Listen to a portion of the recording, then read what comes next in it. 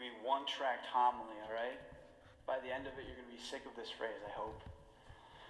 You'll never have enough of what you don't need, but you'll always have enough of what you need.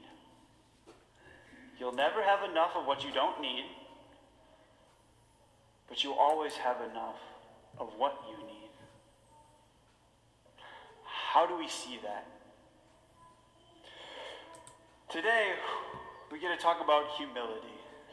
We get to talk about humility, we get to talk about envy. The gift of humility is to say, I have received everything from the Father. My life, my finances, my good, my ill. And all I have to do is praise the Father in it. My pride says I have to cling to more and more worldly things, more and more material things. What does that phrase say? Of what I don't need, I'll never have enough. I'll never have enough of what I don't need, but I'll always have enough of what I need. What do I need? I need to know that I'm loved. I need to know that God cares for me. That God sent his only Son to die for me so that I can have eternal life with him. I need to know in this struggle of my life right now, in my health, in whatever it is, that God's with me. That God hears me. That I'm a beloved daughter. That I'm a beloved son. I was at Camp Summit a few years back, and one of the kids comes up to me and he goes, "You're a cool priest," or "You're a cool deacon." And I just looked at him and I said, it doesn't matter if I'm cool or not. I'm a beloved son of God. Cool isn't even a cherry on that. Claiming my baptism call as a beloved son is way more important than any cool that the world throws my way. It's way more important. And that gets into this whole envy.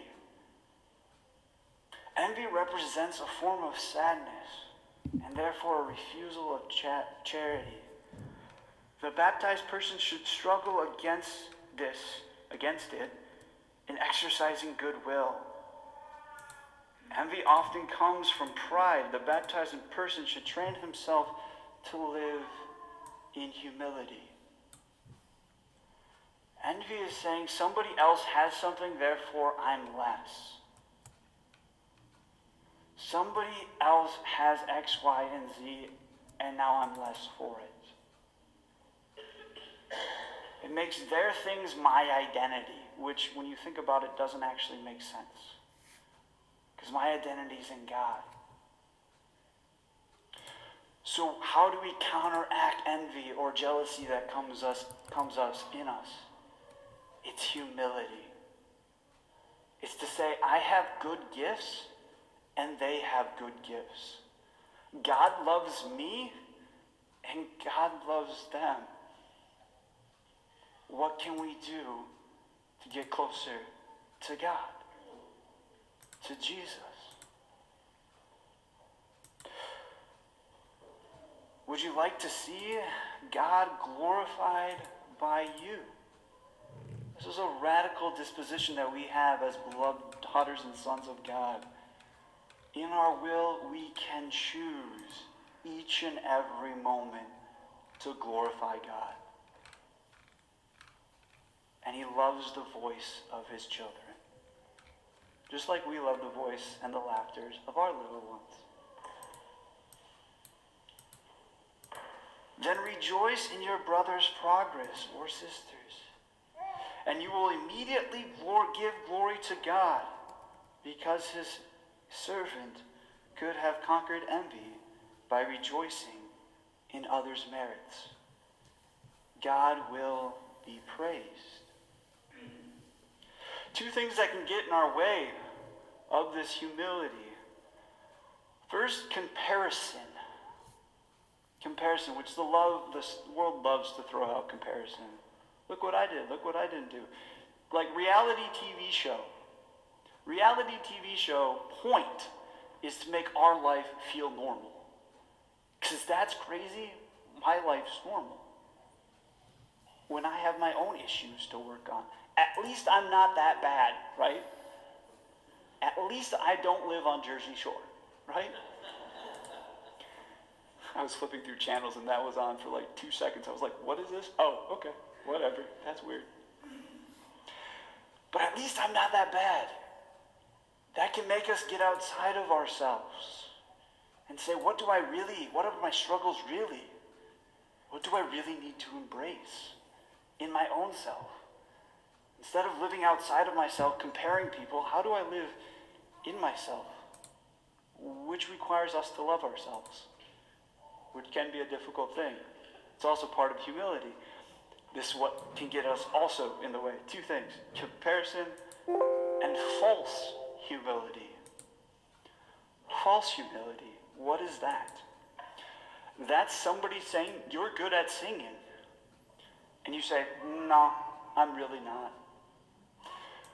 I really enjoy it when you come over and visit. Yeah, no, you don't. And we don't even have to say the words out loud. We can think it to ourselves. What's real humility? I'm a gift, and all my gifts are God's gifts to me. For me to share with the world. Humility is the great gift. Who here loves St. Paul II? If you don't, raise your hand. No. So St. Paul II, right? He would go to bed. He would go to bed saying to the Father, Lord, take care of your church. I'm going to bed. Lord, take care of your church. I'm the Pope, dealing with all that he dealt with.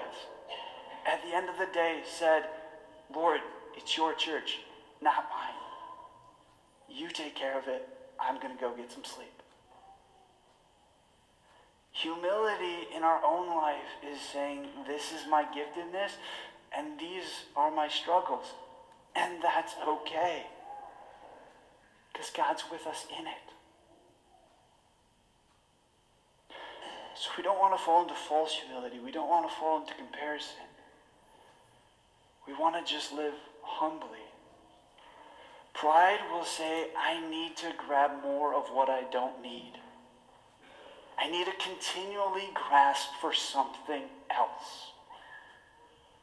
Humility says, I have received everything I possibly could need.